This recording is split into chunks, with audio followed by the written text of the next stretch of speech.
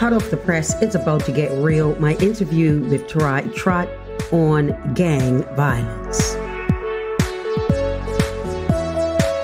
Thank you for talking with us, Dr. Seaman. For the record, Dr. Maria Seaman, pastor at the Shekinah Worship Center in Hamilton Parish. Dr. Seaman, just when we think this gang and gun violence problem can't worsen, we receive reports of another shooting, another stabbing, week after week. As a country, who should we be blaming for this culture? Well, if we're looking at blaming, we always have to go to the root of the issue. I'm not sure I like the word blame so much, because immediately you're going to have defense walls, mechanisms that come up. And my thing is, rather than blame, let's look at who can we go to, deal with, in order to bring about results based on what we see. So if we see gangs, as far as I know, Brother Tarai, are made up of humans, and them humans happen to be mostly males. I know there are females. So now we have to identify them, go in the home structure. We've got to go to the root of the situation. Let me say this. I chose this spot in particular on purpose, because we see beautiful Bermuda. We see surface water. And we constantly are dealing with situations on a surface level. Until we get to the root, the underlying causes, we're going to see it increase, because we refuse to deal with the root. The root being in the home.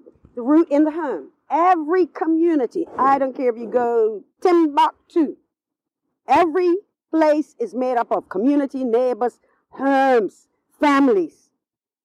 Depending on what is produced in the nucleus of the family, we see the outgrowth of it in the community. Now, the family, speaking of nucleus, the nuclear family is mother, father, and children.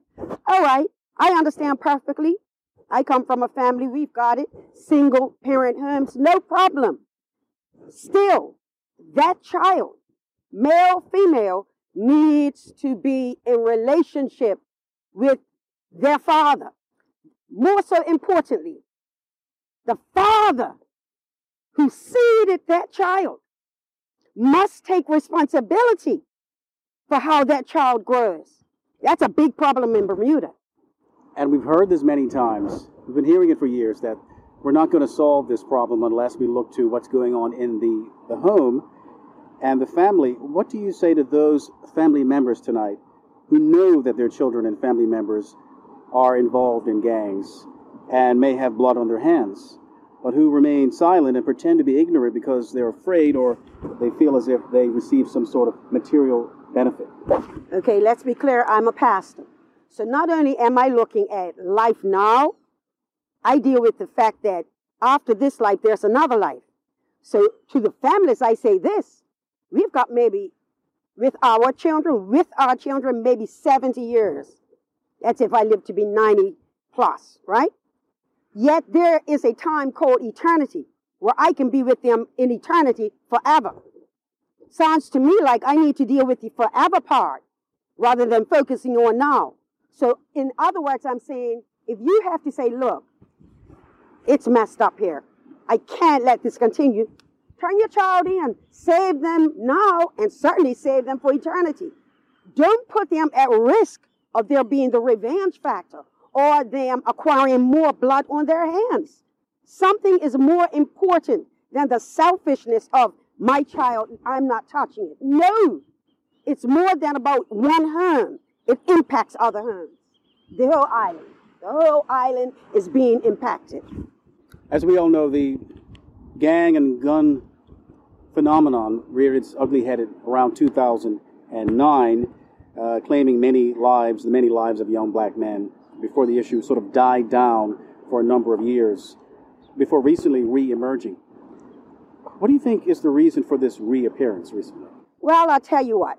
We're going to deal with, of course, the economy situation. As a teacher, I'm going to also deal with the fact that we have youth who are not being educated to the point where they can then get to the job, have the job, where the finances are straight. It's a cycle going on in Bermuda. where we have many who feel that they cannot live in this expensive place. And so some, unfortunately, meander to the wrong road where they think they're going to become wealthy by being in a gang, having guns, selling guns, drugs, all of that. That's the dark side. And let me tell you this, no dark side of a community that is constantly fed and grows will bring a positive light to the community. I don't care how beautiful it is. We've had the past ugliest months in Bermuda because of situations that are being allowed, and I believe allowed, to continue to grow. Does the Bermuda Church have a role to play in helping to solve this problem? I ask because it appears you're one of the very few religious leaders who publicly speak out about this problem. The church absolutely has a role, always has, always will. Now, it's two parts of what you said. You know, I'm an independent pastor. I don't have to get the yay and amen from anybody. So I can just speak my heart. I am not thinking I'm risking my members being angry at me, picking up, taking the tithes and offerings and not making my wage. See, some people are focused that way. My focus is always the children. What Bermuda do we want them to grow up in? So that's one of the issues of church leaders speaking out. I will also say, as far as church leaders, it's our obligation. If this is a kingdom work and Bermuda is a part of the kingdom, I'm very disappointed the church folks don't. I do believe, here we go, that there are many church programs that are being held all through the week, Monday through Sunday, youth nights Friday, or, you know, on the Sabbath church, the Sunday church. There's a lot that's being offered. However, it's very disappointing indeed, from one situation to another situation, from one social issue to another social issue, we're already mouths publicly. So I'm disappointed too. Those were my questions, Dr. Seaman, unless there was something else you wanted to alter, something add or alter. Yeah. Let me add this, because I believe that always in the midst of the darkest darkness that we can experience is the greatest opportunity for life. And so I'm excited about this time. We have not only restarted our youth program, we've taken it up not a notch or two, but a notch or 7. Why? At Shekinah Worship Center.